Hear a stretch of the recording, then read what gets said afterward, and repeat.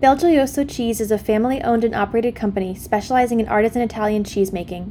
Using only natural ingredients and fresh, local Wisconsin milk, master cheesemakers handcraft a full line of exceptional cheeses, guided by a commitment to quality and a respect for tradition. Ask your distributor about Belgioioso's award-winning fresh mozzarella, burrata, ricotta, mascarpone, American Grana, and Parmesan. At Belgioioso, every cheese is a specialty. All right, guys, so there's been a lot of news this week. We're not even touching on all of it, but there's been a decent amount of news this week. So what do you guys kind of think is happening this week that there's so much flurry of news for us to be talking about? Earnings. It's earnings, man. I don't know. Back to school, end of summer. You know, everybody's getting ready for the busy season. I don't know if this is a real thing, but it's like a pre-Labor Day, like, news dump. Like, we better wrap up everything we've been working on all summer while, you know, everyone's been on vacation. We better get some things done and then head into fall ready to go. Yeah, there's so much news for me to choose from this week. I was spoiled by choices this week, which was so nice. I'm not always spoiled for choice. Well, not to mention, we are Nation's Restaurant News. So, like, keep it coming, by the way. It keeps us in business. We love news. Yeah, we love news. It's what we do. So let's start talking about CAVA because I personally love this brand. I love to eat their food. But, and isn't that the most important thing in many of these stories is that I love the brand? According to this podcast, yes. So CAVA just reported its first earnings since it's a publicly traded company now. They were really impressive. Alicia and I spoke on an episode of First Bite about how their sales are astronomical at this point. I mean, they're seeing double-digit sales growth year over year. They're seeing over 50% of their cash is in hand, and they have this return to profitability that some brands that have had similar public debuts have yet to see. So there have been a lot of comparisons to Chipotle and the fact that they have no debt at this point. So it's interesting to think about CAVA as the next Chipotle. What do you guys think? Yeah, I think the numbers back that up because, you know, when you look at the fact that I think CAVA is now at like 269 locations or something like that. And they're planning to open, I think it was something like up to 75 locations next year. I might be butchering these numbers, but, you know, on the whole, they have seemingly infinite runway. And by the way, while they do have competitors, they don't have any competitors at scale like they are. I mean, they are the biggest thing going for Mediterranean fast casual.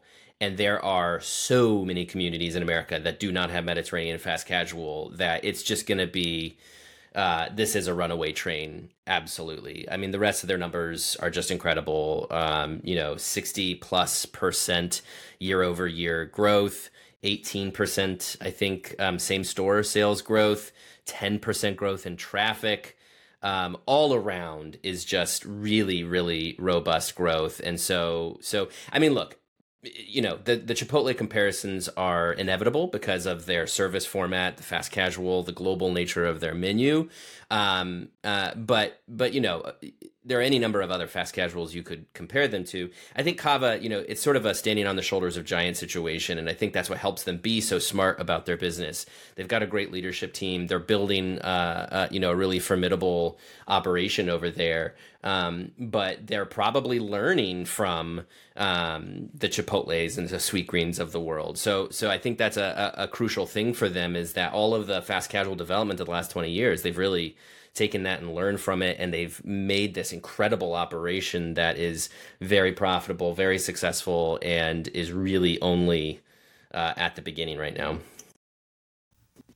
I agree. Something like 5 years ago, Mediterranean fast casual was like the hot segment we were all talking about. You know, it was like right before Poke, and everyone, you know, obviously not as much as now, but even back then, everyone was, you know, trying to find the quote next Chipotle or the Chipotle of this or the Chipotle of that.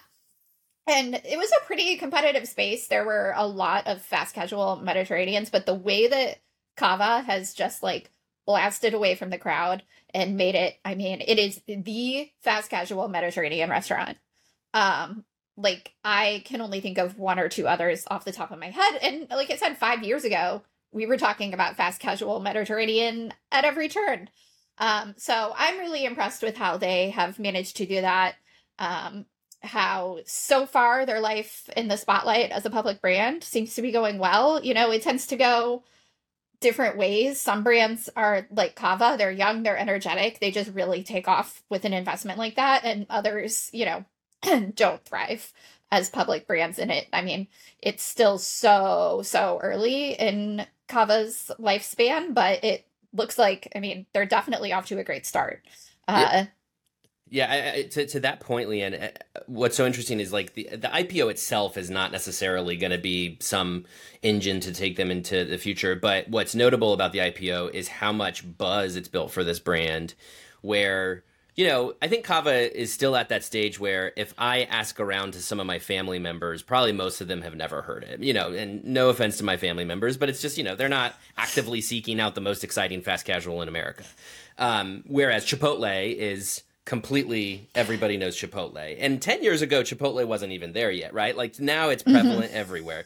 So, and I bring that up because the buzz, the news that you get out of something like an IPO is helping introduce CAVA to a lot more people. And you've seen a lot of mainstream media covering it all of a sudden because it is the Chipotle of Mediterranean, quote unquote, which is going to serve it really well. And yeah, this is a wave. This is a momentum wave that CAVA is going to ride. And the question now is really how long are they going to be able to ride that wave? It could be many years.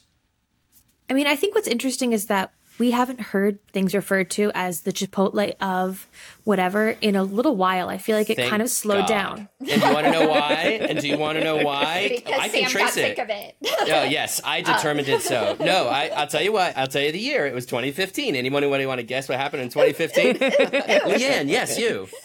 Food poisoning. Yeah, it was the whole E. coli situation, right? And it's funny because, I mean, not funny, you know, it's terrible. But you know, we've talked about Chipotle and how it's really come back from that episode. But yeah, 2010 to 2015 was really peak Chipotle of, because Chipotle was the golden chain that could do no wrong. And, you know, now they had done wrong. But they're back to doing very, very good. And I'm not to, you know, whatever. Anyway, we don't have to get into the Chipotle part of that. But you're right, is that was a thing for a while. But also, by the way, it's totally inaccurate too. I mean, I think Subway can you know, proudly say that they were probably first to that whole customization model. I think Chipotle didn't just give a touch point for how the menu operates. Chipotle also kind of gave a touch point for this is sort of the fast food of the future. And CAVA absolutely represents that too, and many other brands as well. But yes, CAVA is following in Chipotle's footsteps in more ways than just their service format. Which I feel happened after the IPO. I think before the IPO, they were being compared to Sweetgreen. This was the first IPO since Sweetgreen. And I feel like I was seeing a lot of news in my feed that was like saying, is CAVA the next Sweetgreen? Comparing the two of them, seeing how it's going to happen. And then after the IPO and the successful debut, they were like, is CAVA the next Chipotle? And I think that really took a shift in the right direction when obviously they had profitability this quarter. We all know Sweetgreen has yet to turn a profit. So I think that that's an interesting thing to talk about too, is that they weren't just a successful IPO and died down. Like, there was a successful IPO, the traffic was up. Like, there is a real tailwind on this brand. I mean, I think it's going to do really well. Personally. CAVA's also bigger than Sweetgreen now, right? I mean, CAVA in its own right has become, you know, CAVA is going to be the touch point going forward. Is this the next CAVA? You know, they might not be there totally yet, but in the next couple of years, I think we'll get to that point. I mean, Sweetgreen and CAVA have some connective tissue as well. You know, both of them really sprung up in urban areas, serving healthier food, you know, kind of as this lifestyle brand. Like, that was really, both of those brands sort of held that. CAVA, I think the pivot was when they really decided to invest in suburban locations earlier on than Sweetgreen did. And so that's where I think it started to follow the Chipotle route, which is it recognized, oh, hey, there's potential in the suburbs. There's potential with, you know, drive-through and technology and all these ways in which Sweetgreen was a little bit later to some of that. So I don't know. All these comparisons are mostly for us in media because customers are like, is it expensive? Is it not expensive? You know what I mean? Like, what's the price? Are we talking $10 or less or $10 or more? Like, that's how customers think. But for the sake of us in the media and the sake of investors, yes, it's easy to look at CAVA more as a Chipotle now. It's also, I mean, in my mind, the biggest difference between Sweetgreen and anybody is that Sweetgreen has really positioned itself as a tech company, whereas, you know, CAVA, Chipotle, name any other restaurant, are still restaurant companies first that rely heavily on tech. And so like, yes, CAVA has a successful app. They have digital pickup lanes in the suburbs, as Sam said. They rely on tech very heavily, as any restaurant company has to, but Sweetgreen presents itself as a tech company. You know, their digital kitchens are their pride and joy because it shows what they can do with technology, as opposed to, you know, with CAVA, I feel like the heart of the brand is still really about what they can do with Mediterranean food and how they can get it to more people. I will say the co-founders of Sweetgreen do not consider themselves a technology company. They consider themselves a restaurant brand. And if you want to hear more on that, turn to Sam's episode of Takeaway with Nathaniel Rue, who will also be speaking at Create. So you can hear as much of Nathaniel Rue talk as you want. So many plugs. I love listening to Nathaniel Rue talk. But really what I was saying is really about how the brand presents itself, you know, because it's not necessarily just like the founder's intentions, but I think even a lot of my friends, you know, think of Sweetgreen as like so tech heavy. Well, and one of the things that CAVA's doing, I think that's reminiscent of Chipotle and is reminiscent of a lot of these other brands, is that they are opening pickup windows. They're going to have them in city locations, these pickup windows that, you know, Sam, we were talking before the pod started about this increase in pickup orders and this decrease in delivery from a lot of brands that were reporting this earnings season. And I think that that's a great sign of how a brand is capitalizing on this pickup entity and how that's moving in that direction. Because Chipotlanes are super successful. I mean, like, they're crazy. And I think that it's, that was the first word I could think of. I was waiting for you to finish that sentence. I was hanging on your words. I was thinking of a right word and then I just said crazy. So don't love it, but sure. You know, you do what you got to do. So what do you think about this trend of delivery decreasing, which I mean, it did balloon, but it's decreased. We heard from Domino's, which is like such a delivery company, that it's decreasing. Yeah, well, and to rewind a little bit, you know, it's funny because, you know, talking about Sweetgreen considering itself it's a tech company, but now it's more considering itself a food company. And, well, anyway, mostly just to say, again, some of these are narratives that we create in media, but are also narratives among customers, right? I think Sweetgreen in the early days did kind of create that narrative about being tech forward. But Chipotle and CAVA, each in their own right, have really leveraged technology as well to make the service much, much more efficient, and even to make the back of house much more efficient. And CAVA did talk about some of these ways in which they're leveraging technology. So just to close the CAVA thread here, you know, they are going to test a loyalty program. You know, they're really investing more in their digital operations. So that all is you know, they're beefing up that part of the customer experience in a way that's going to help them to scale and provide a much more, you know, efficient and pleasurable guest experience. So that's one thing. But yes, to your point, Holly, the other thing that they mentioned is these pickup windows. And it is really interesting, just across earnings, as you mentioned, Domino's, Sweetgreen said this, CAVA said this, Chipotle, I believe, said this. Delivery is down across those restaurants. And yeah, to your point, Domino's, like, delivery is what they do. But that's not that sales are down. It's just that pickup is up. And, you know, not to give ourselves too much a pat on the back over here, but, you know, we've talked in recent weeks about the fee fatigue and menu price fatigue. And I think that we're starting to see that play out in the delivery numbers. I have vented on this here podcast about the money I have spent on some delivery occasions that I have learned my lesson and won't do that again. And I think that's probably true across the board for Americans who are like, I just paid how much for delivery? Look, people are increasingly price conscious. There is price fatigue. There is fee fatigue, and that's going to hurt restaurants in the long run. And it's going to start with delivery because that's where you see the most fees. So here we are at earnings season, and that is true. Delivery's down, pickups up, because people are saying, you know what, I'll get off my butt and save $5. So it's interesting with CAVA because they're innovating around that, right? I mean, I'm sure these pickup windows are not just a split-second decision based on the recent earnings. These are probably trends they've been seeing go back far in, you know, in the past. But pickup windows, you know, are not just to assist those who are shifting their business from delivery to pickup. They're also going to assist the delivery process by having, you know, of the availability of pickup for the delivery driver. All in all, a pickup window in itself is to create better throughput and efficiency for that side of the business. And you see this happening with lots of restaurants where they stick the, you know, they're trying to pull the takeout and delivery pickup apart from the rest of the restaurant operation, because they don't want delivery drivers coming in and standing in line with a guest. It just gets really messy. You got to pull these two things apart. So you've seen that more and more. That's what the CAVA pickup window is all about. I'm going to give things over to Leigh here right after I just say, though, broadly, is that delivery being down is something we should absolutely pay attention to, because I think this is going to be a sign of what's to come for just general restaurant traffic and sales trends, because it could be sort of that bellwether or canary in the coal mine, if you will, of customers pushing back and saying, okay, I'm spending too much on restaurants, and you need to innovate around that. But yes, go, Leigh, you talk. Totally. I mean, everything I have to say just comes down to that innovation. I mean, look, I sound like a broken record, but every week I say it's about reaching as many customers you can as many ways as you can. And so if your customer isn't getting delivery anymore, you need to figure out how to get that customer into your store. Or is delivery down because dine-in is up or because pickup is up? It's going to be different for every brand, but figure out where that customer is, get them back to your restaurant. Even if it is, maybe you do away with delivery fees for a while, or I don't know how it works with third party, if like you can pick up the fees on certain deliveries. But yeah, and it's why chains are innovating. It's why we've got, Taco Bell opening a new prototype every 6 weeks and Chick-fil-A launching new prototypes. It's just really all about how can we get as many people in here as we can or get our food to them. So yeah, I'm not terribly surprised by the trend. I think like all things, it's gonna just come and go in waves. But definitely something to keep a pulse on.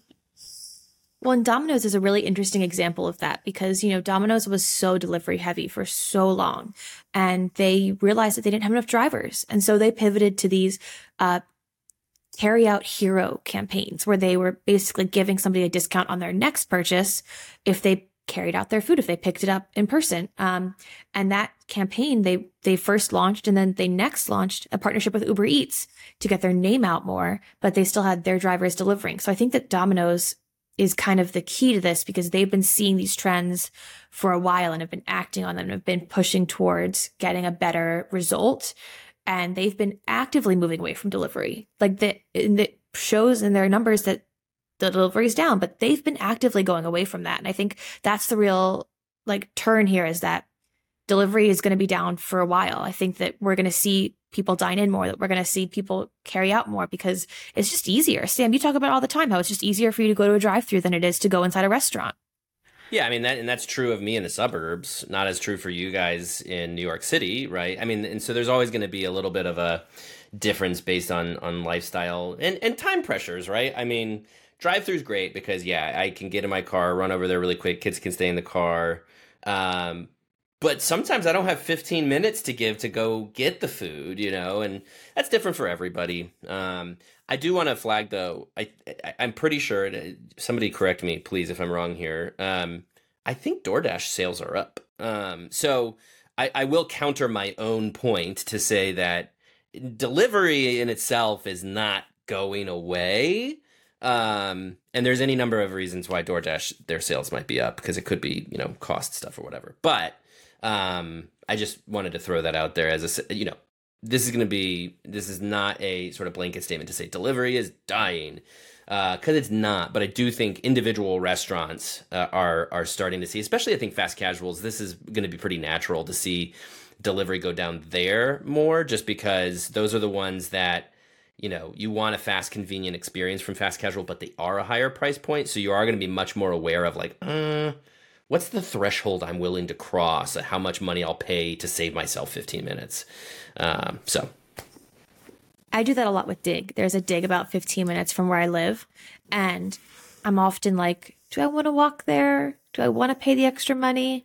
And I usually pay the extra money to get it delivered. I mean, I'm usually too lazy to walk there. So I'm one of those customers who is in the delivery camp, but I guess it's because I'm in an urban area. So it's a little bit different when it comes to that. Also, we know I'm not a big fan of drive-thrus.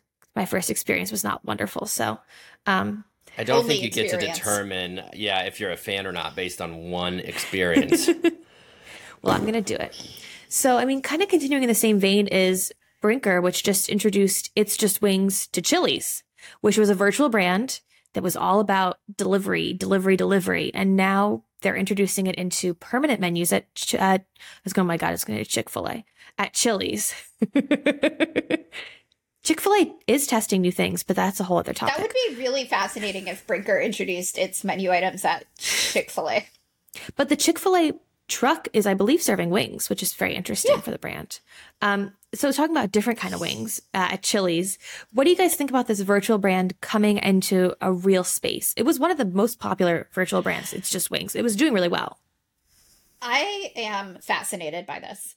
I obviously, from like our businessy perspective, this is fascinating. Just, I feel like for obvious reasons. But I am so interested in how consumers see It's Just Wings.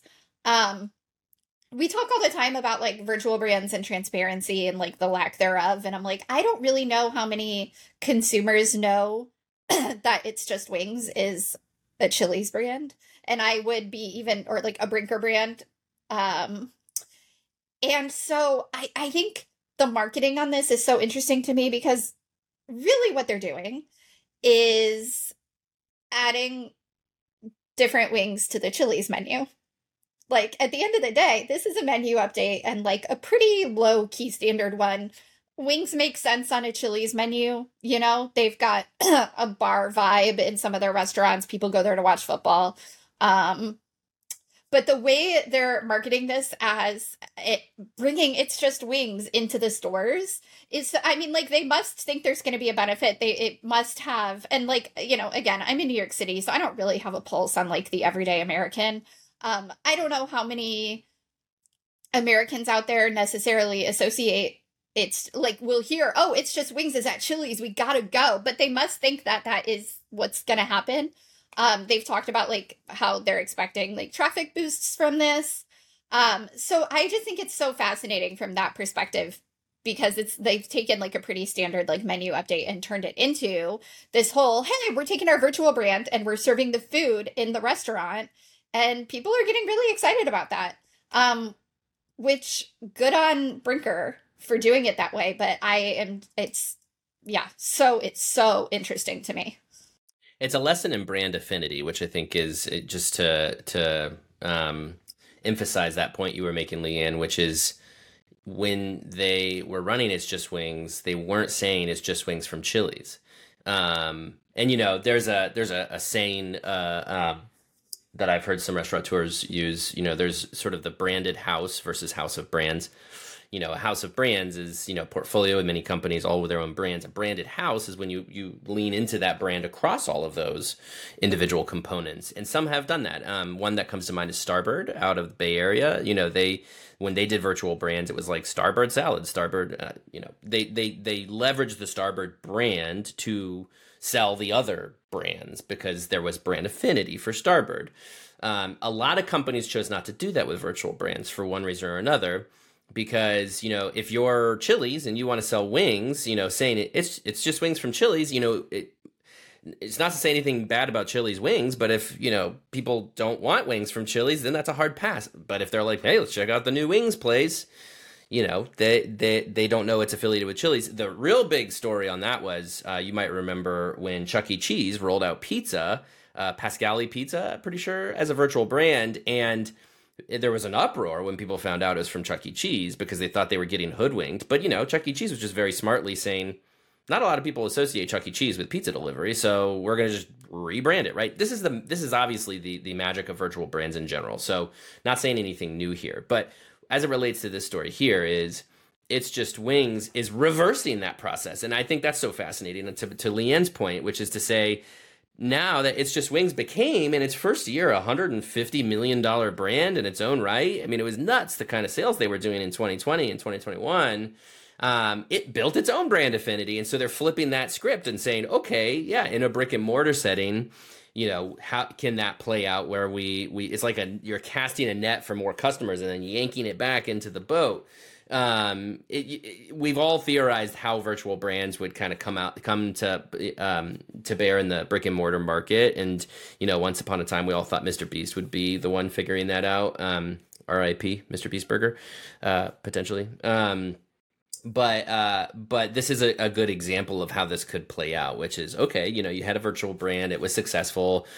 Sales or delivery might be down, or that particular brand might be down, but you have a brand with that affinity with some customers that now you can tap into in the brick and mortar space, and we'll see how this goes for Chili's. We mentioned it on a previous podcast that, we were talking about the death of MrBeast, or the possible death of MrBeast. Burgers, not the person. Right. And we were saying that, a lot of the brands that have been successful have been tied to a restaurant brand, that they have the infrastructure to really make this work. And that's where we've seen It's Just Wings was one of the most successful virtual brands. And because it was tied to a restaurant company that had the resources. We've talked about Doghouse's virtual brands. They have the resources. They're in the same kitchens. What MrBeast was failing on is the consistency, because they weren't made in the same kitchens. They were made in different kitchens, or kitchens that weren't necessarily made to make that kind of food. And so it made the consistency not great. But I feel like the restaurant companies have really been able to nail the consistency. And that's the difference in the virtual brands that have succeeded versus the ones that have failed. And in that same vein, I mean, they've been making It's Just Wings food in Chili's kitchens the whole time. So, like, Brinker is paying to update physical menus and obviously for a marketing push here. But as far as menu updates go, this one is as cheap as they come, because they're not buying new products. They're not cooking anything new. There's no training. They're just, again, serving their food to their customers in a different way, and possibly different customers if their dine-in customers aren't also ordering from home. So, I mean, that's incredibly smart. Good point. Did Chili's not have wings before? That's what I was trying to remember, because it is so, like, it feels like they should have, like, it fits the vibe of Chili's. I honestly don't know. I think they did. I've never had I'm pretty sure they had Chili's. wings, but they just like kind of But revamped the wings platform with a virtual brand. Yeah. Which, again, And a surprise to no one, I've never been to a Chili's, so unsure what their menu looks like. You were a theater kid. Where'd you go after shows in high school? Applebee's. Oh, okay. That's fair. I'll allow it. It's not like you were going to 11 Madison Park or something. No, it was the diner or Applebee's. Okay. We went to Chili's, but yeah, same vibe. But, I mean, honestly, Holly, you've never been to a Chili's, but Applebee's, same vibe. Yeah, but they have wings. Yeah, and I imagine Chili's does or has in the past. Which, again, But now it's just more flavors. All the more reason that this is just such a smart, I mean, if this was just a casual dining company adding wings or adding flavors to wings that already existed, we would not be talking about it on the podcast. Here's a freebie for the Brinker marketing team. I think you should briefly rename Chili's. It's not just wings. I don't like that. Dad jokes everywhere. I don't like that at all. That made me feel icky. Well, okay, I tried. And failed. Yeah, well. It's important. All right, well, thank you guys for joining me. I'm going to throw it over to Brett's interview with David Cox. And you guys have a great rest of your day. Belgioioso Cheese is a family-owned and operated company specializing in artisan Italian cheese making. Using only natural ingredients and fresh, local Wisconsin milk, master cheesemakers handcraft a full line of exceptional cheeses, guided by a commitment to quality and a respect for tradition. Ask your distributor about Belgioioso's award-winning fresh mozzarella, burrata, ricotta, mascarpone, American grana, and Parmesan. At Belgioioso, every cheese is a specialty. Thanks, Holly. So, David, how are you? Great, Brett. How you doing? I'm doing really well. Glad to see you. Tell me, how long have you been at Norm's? Well, about 20 years, Brett. It goes quick, but yeah, I started December 3rd in 2003. So, I'm guessing since it's gone under new leadership and stuff, that a lot has changed at Norm's. A lot has changed in a positive way, in a very positive way. But a lot has remained the same as well. We're deeply rooted in the tradition and the culture. We have a lot of people here that have been here for, 20, 30, 40 years that really support that. And it's like a big family. And for our audience members who don't know, what is Norm's? Norm's is a family style restaurant. We've been around since 1949. Started by Norm Roybacher, was the original owner, named it after himself. And Norm was originally a car salesman, so he kind of modeled the first restaurants like a car lot, where he made them shallow with lots of windows so people could see in, and made them inviting in that way.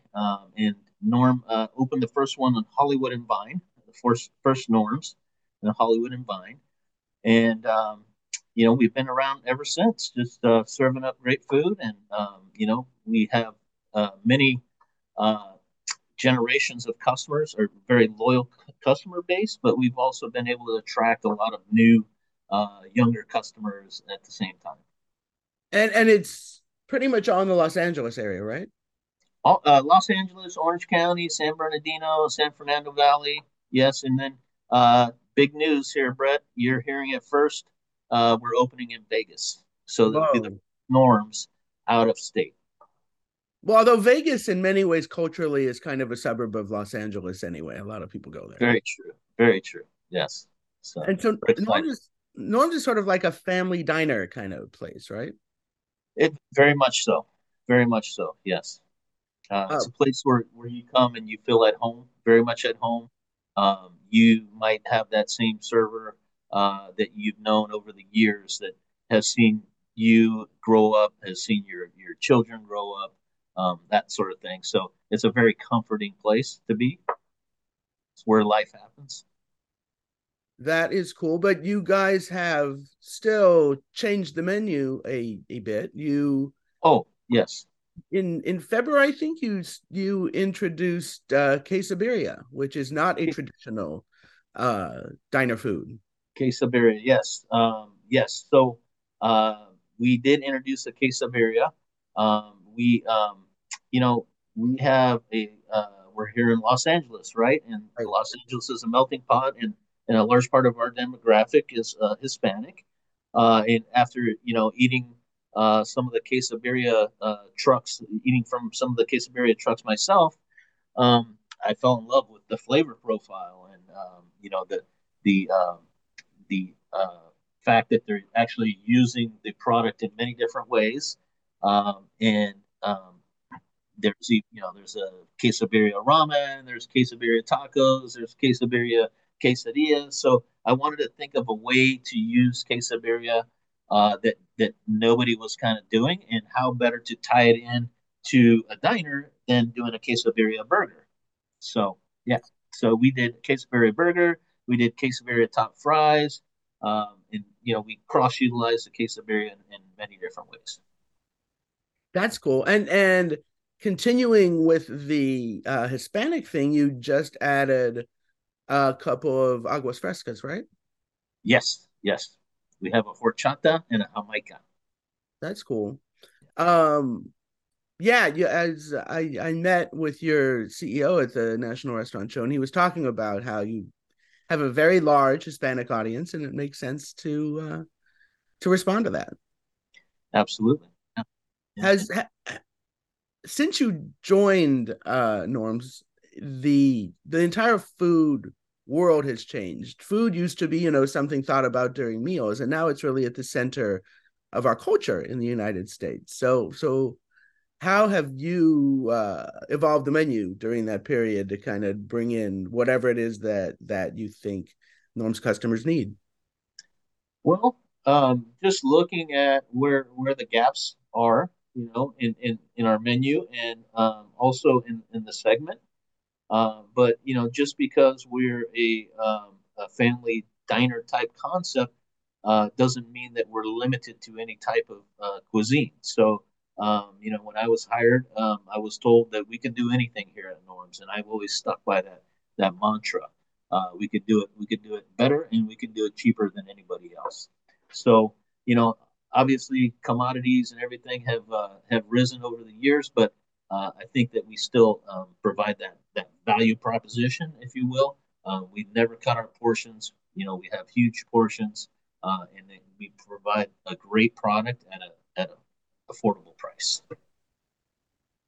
That's cool. And so right now on the menu, you have as limited time offers. Hang on, I will find them.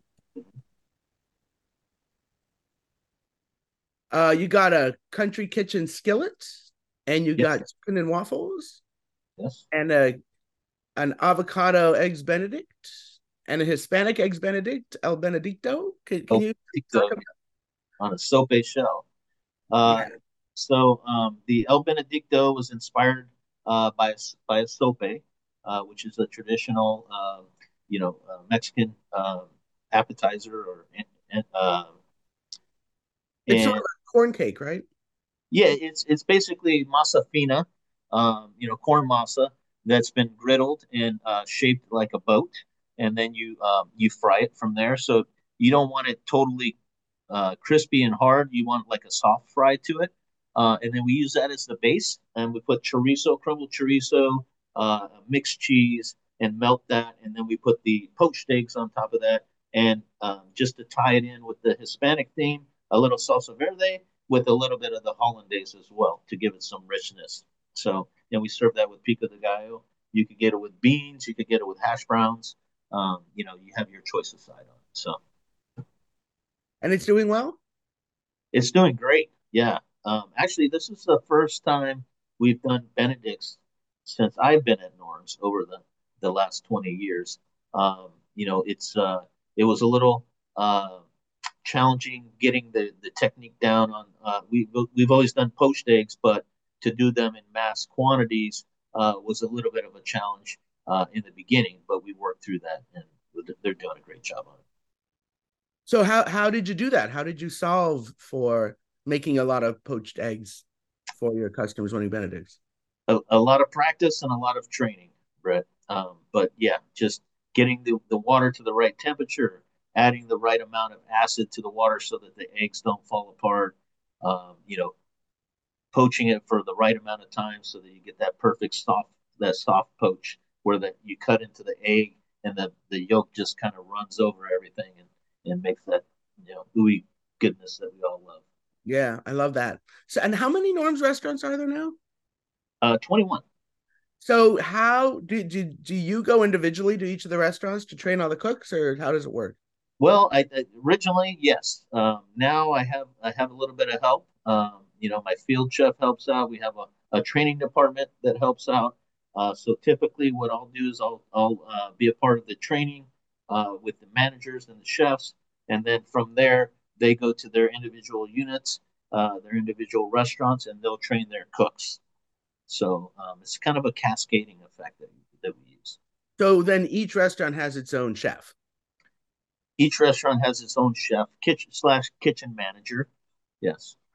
And as I'm sure you know, turnover is a challenge Yeah. in restaurants. So how do you encourage and keep your chefs slash kitchen managers and cooks? And how do you retain them and how do you find them? Well, um, luckily we have a lot of good people, and we've been in business for a long time, and we've been able to keep those people. But we've also been able to attract new talent. We offer hiring bonuses to our staff. So if they refer somebody to Norms and they stay for a certain amount of time, then they get a certain amount of I think it's $2,000 at this time. Uh, for that person. So we offer cash incentives, which always helps. But we also, provide a lot of training and a lot of coaching and feedback to our people, and provide a great culture and work environment where they feel respected and appreciated, which I think is really ultimately one of the most important things. And we pay well. Well, yeah, yeah. If I know anybody in Los Angeles looking to be a cook, I'll let you know. Okay, Am I please. eligible for the $2,000 too? Yeah. Yes. Oh, cool. Absolutely. So I'll find somebody. Uh, because Yeah. I $1,000. I was just corrected by marketing that it's 22 locations just opened Ontario. Oh, Hollywood to follow. Sorry. okay. Yeah. Thank you. Thank you, fact checkers. That's nice. It's nice to have live support. Yeah. Yeah, she's holding up signs and stuff. So Excellent. So what is your product development process? Like, do you think up ideas, throw them on a wall, and then kind of test them uh, with focus groups, or how do you do it? And I guess yeah, it's hard to do market tests when you're all kind of in the same market. Or maybe that's not true because you're in a very large part of Southern California, so maybe it is multiple markets. And I'm going to stop asking this very long and just let you talk about how you do stuff. that's right. Okay, thank you. So I do research, obviously. Trade magazines, trade shows. Visiting different restaurants, and then also, I'll develop the ideas, working with my field chef. We use the restaurant next door. I don't have a test kitchen per se, but I have a real life Norms next door to our office.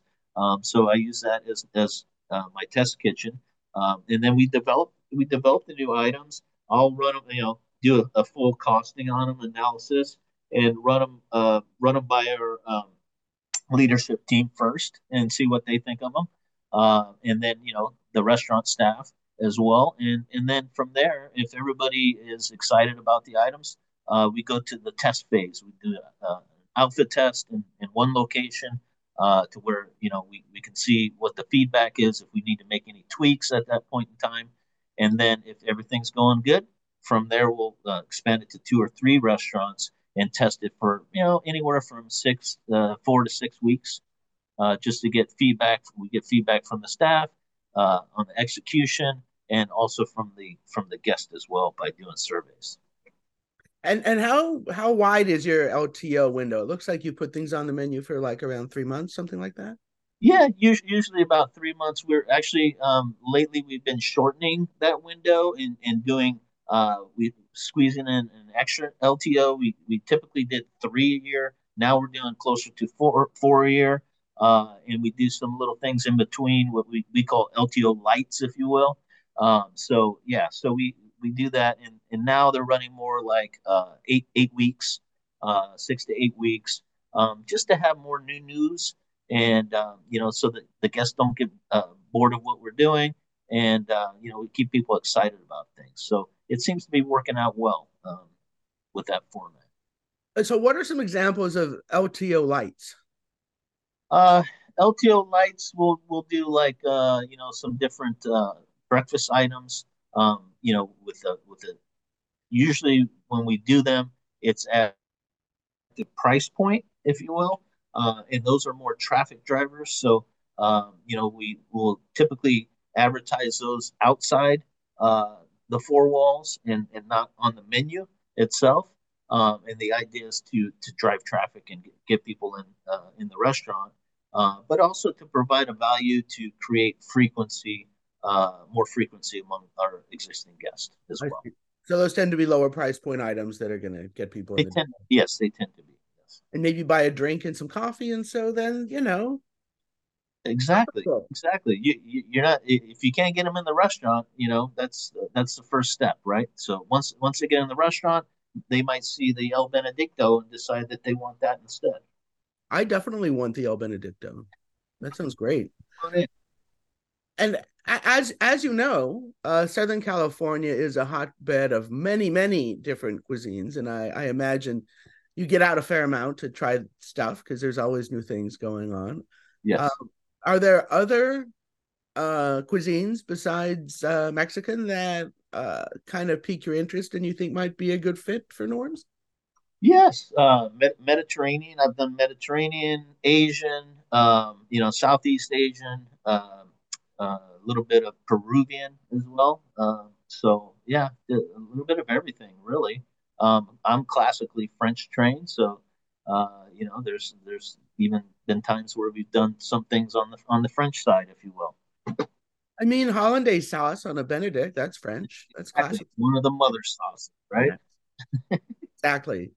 And you have some barbecue on the menu. You have ribs on the We, menu right now, right? we do. I'm a big barbecue fan. I've done some extensive R&D there, touring, and yeah, we have, right now we're featuring our St. Louis ribs, where there's we use a Memphis style rub on them, and slow cook them, for hours.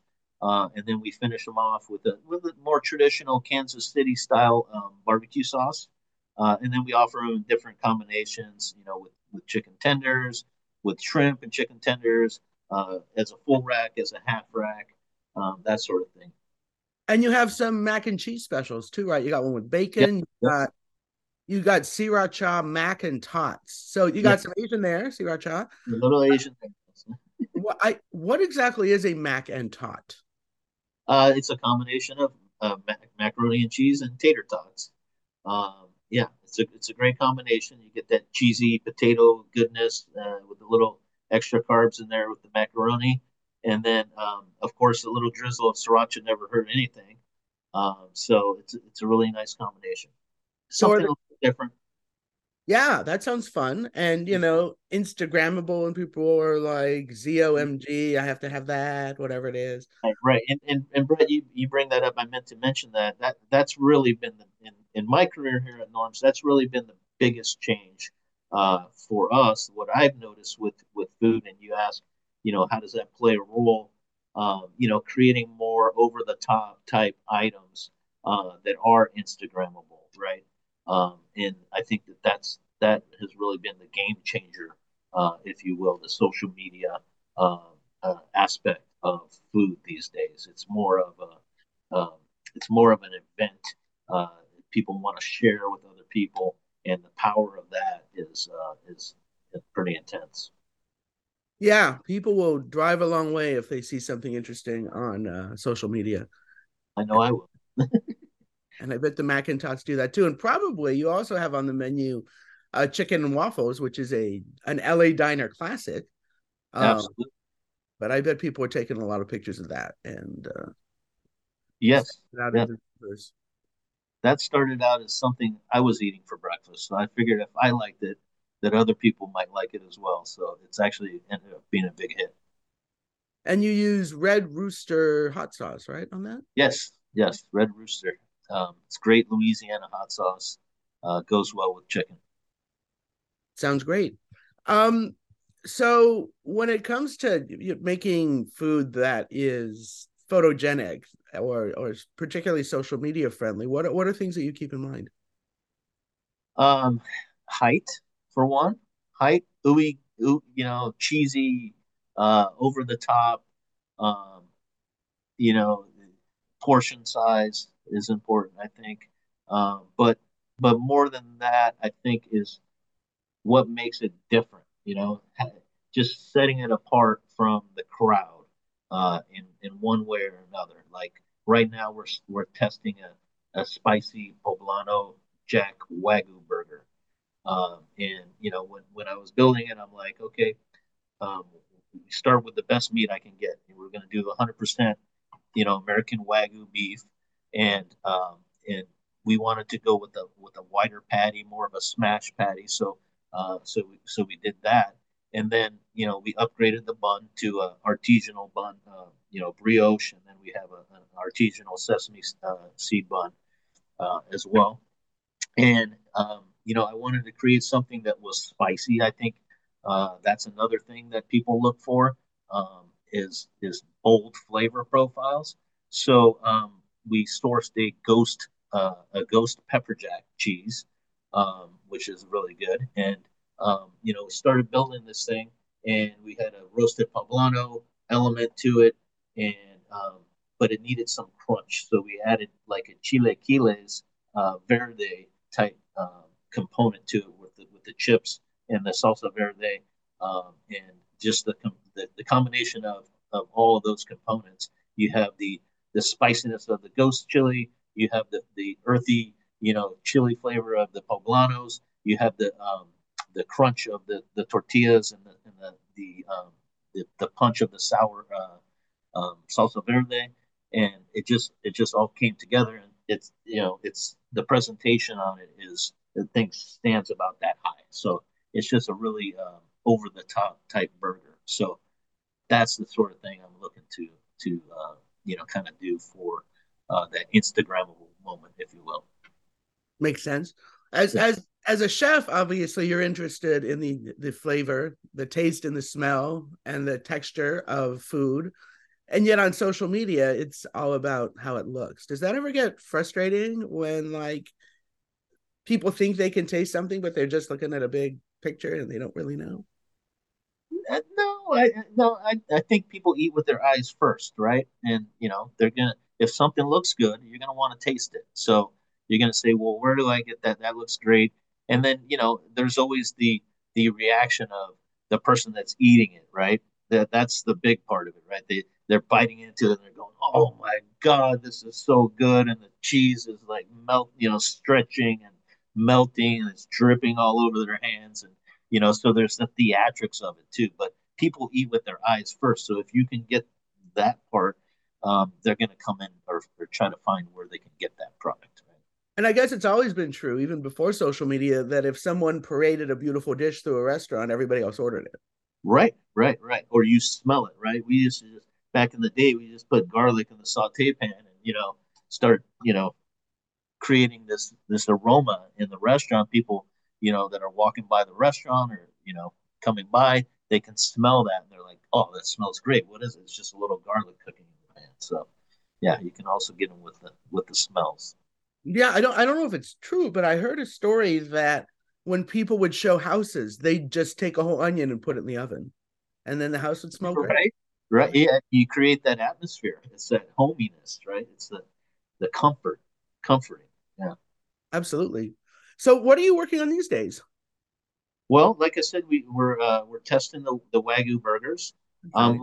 I'm working on a hatch chili program with Buena Chili, and looking to do really a whole menu off of the hatch chili, the green chili, the red chili, doing the Christmas tree type deal where you put in the red and the green chili sauce over a breakfast burrito, green chili cheese omelet, that type of thing.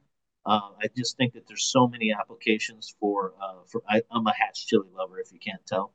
I've been eating it for over 20 years, but so working on that, and then we're actually looking at doing some over the top hot dogs with Vienna beef as well, and we've been working with them for a little while here, but we've never done a hot dog at Norm's before, so it's a little bit of a challenge. What do you charge for a hot dog? How do you provide value in a hot dog? And my answer to that is it's got to be a hell of a hot dog. So you start with the best hot dog, and then you got to build it up and make it over the top. And then I'm thinking maybe we combo it up and do that with it comes with a side and a drink, and we're able to offer a good value to the guest and something that may be Instagrammable, and also you know uh, something they might frequent us more often with. Yeah, that's an interesting thought. And over the top hot dogs really are super trendy these days. I mean, you have the Korean ones that are battered and fried, but then you Yeah, also have like Tex-Mex kind of wrapped up in tortillas and fried kind of hot dogs. yeah. It's something I was cooking some of the hot dogs next to the hotcakes cooking in the restaurant Mm, yesterday, and the light bulb went off. I'm like, love hey, it. cake batter, hot dogs. I might have something there, right? So there's always something to play with, which keeps it exciting. Are you a native Angelino? No, actually, I'm from San Jose Bay Area originally, but I've been here half of my life now, so I love it. I love Southern California. It's beautiful and such a great food hotbed. Absolutely. I was wondering because I am originally from Colorado, which is sort of home of Hatch Green Chilies. It's obviously they're Yeah, from yeah, Mexico, one state down. yeah, yeah, But Mexican food in Denver, where I grew up, is very much New yeah, Mexican food. And so red and green chili is a thing there, and so yep, is Christmas chili, where you combine the two, as you said. yes. But I didn't know it had made it to Southern California. I guess it has. Oh yeah, yeah. Well, we'll maybe we'll be one of the first to bring it here, right? I think it's here. There's a lot of people from New Mexico that live here, and it's funny because I actually live in Orange County, and when I first got here, the only place I could get green chili was, well, I could order it by, but it was very expensive, so I would go to like La Puente and stand in line for hours, to get green chili. So there's definitely a pent up demand. It's just getting the word out to the people that know, and finding a way. How do we introduce new people to it? And that, is always my success has been in putting it in things that they feel comfortable with trying, like a burger or a hot dog or an omelet, or things that they have some level of comfortability with, but they'll take a chance on, okay, it has green chili in it, so When they're familiar with chili, they're familiar with spicy things, so yes, absolutely. Yeah, yeah, and the Hatch people have done a really good job at promoting their product so that yep, nationally, I think people are now familiar with it, which is exciting. absolutely. Yeah. Uh, what else? What else are you working on? Not Uh, exciting. what? Hmm. Any drinks? Yeah, we're actually well, we do a cold brew now. We're looking at a horchata cold brew as well. We're working on some different milkshakes. Again, kind of going the route of maybe more towards the Hispanic demographic on those as well. With the Mexican chocolate or whatnot. But yeah, those are the drinks that we're working on right now. Sounds great. Brett, And I forgot. I'm going to get killed by marketing if I don't mention this. oh, you Um, better do it then. Yes. So we're actually, when you mentioned drinks, I was thinking non-alcoholic. Norms is actually going to test alcohol in Ooh, 3 of our locations. Yes. So I'm actually working with the brewer at Common Space Brewery, and we've developed an IPA that we're going to brew. They're going to brew for us, and this IPA is gonna hit the retail market first before we get our license and everything in place. But we're going to feature it in our restaurant after that. So we're very excited about that. So I'm putting together a whole beer program, but also micheladas, mimosas. We just talked to the people at Stella Rosa yesterday. We did some tastings.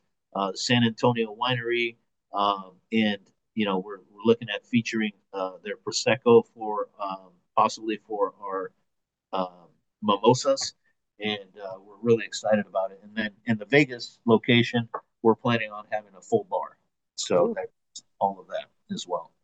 Yeah, I'm not a violent person, but I would have been sad if you hadn't told me about your alcohol test. What brewery did you say you were working with? With Common Space and Hawthorne, Common Space. Okay. Common, yeah, it's by SpaceX over there. It's yeah, the brewer is Andy. He's a great guy. I can't think of his last name right now, but we sat there and we went through all the hops and smelled them and tasted them and the different barleys and whatnot. And of course, we had to try the beers that they were used in as well, so that we can get an idea of what those taste like. But we came up with a recipe together, and really excited about it. It's my first beer, so And so you were involved in brewing it and I, actually developing how it tastes. recipe, yeah, yeah. Excellent. Great. Well, that is a appetizing note on which to wrap up. Thanks All for right. spending time with me, David Cox. Nice to meet you. Thank you, Brett And Thorne. and and I hope we can do it in real life sometime when I get to Southern California. Absolutely. Absolutely.